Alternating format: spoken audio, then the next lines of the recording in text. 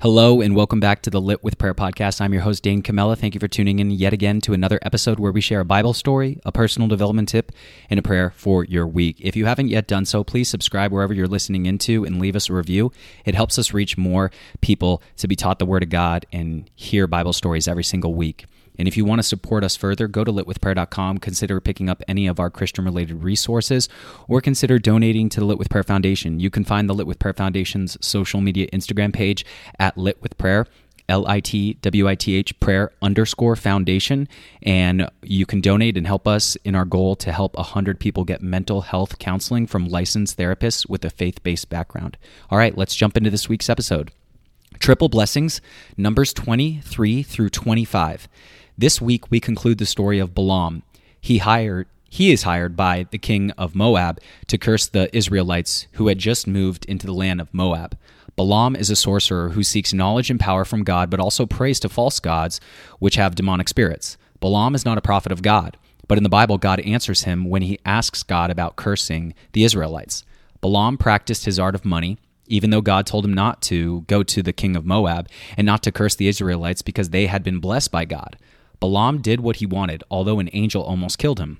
Balaam kept negotiating with God, and finally God allowed him to go, but told him to only speak what God tells him. Finally, arriving at his destination, the king Moab was very excited to have Balaam with him. Now, he could do what he was paid to do and curse the Israelites. 3 separate times in different locations, 7 altars were built and burnt sacrifices of bulls and rams were offered on each as offerings to God. Balaam would go, pray to God, and then return and speak the word of the Lord before King Moab. Balak, the king, expected to hear curses, but instead, words of great blessings over the Israelites came out of Balaam's mouth. Changing locations and the same results. God had already told Balaam that the Israelites had his blessing on them. Perhaps Balaam thought if they gave a lot of the sacrificial offerings to God, he would change his mind. Naturally, the king was very angry at Balaam, but Balaam reminded him that he could only speak what God tells him. But Balaam doesn't give up. He knows he can curse the Israelites, but he also knows that God wants his people to worship him and not idols and false gods. Their disobedience to God's commandments would bring God's anger on them. Balaam advises that the king to send women to Israelites to tempt them to party, go to their festivities or festivals, become sexually immoral, and have them worship their gods. Unfortunately, this plan worked, and the 24,000 disobedient Israelites died in the end. Balaam and King Balak were eventually killed when the 2 nations went to battle. During one of the blessings, Balaam spoke these words from God. God is not a man that he should lie, nor a son of man that he should repent. Has he said, and will he not do it? Or has he spoken, and he will not make it good? In today's world, when truth and lies are hard to distinguish, knowing that God's word is the truth and we can rely and trust in his word should encourage and rescue us as we grow in our faith. God does not lie, and his promises are yes and amen for his children.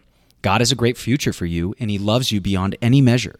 Remember, you are blessed, and you can speak blessings over your life and your family each day.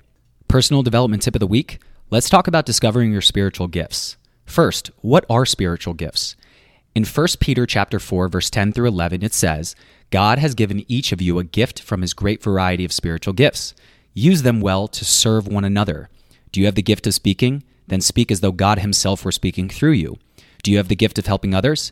Do it with all strength and energy that God supplies.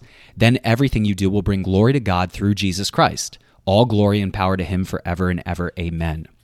Other spiritual gifts can be knowledge, wisdom, encouragement, evangelism, healing, giving, speaking in tongues, faith, and leadership, to name a few. Part of your purpose while you're here on earth is to discover and develop those gifts so you can be of impact to others.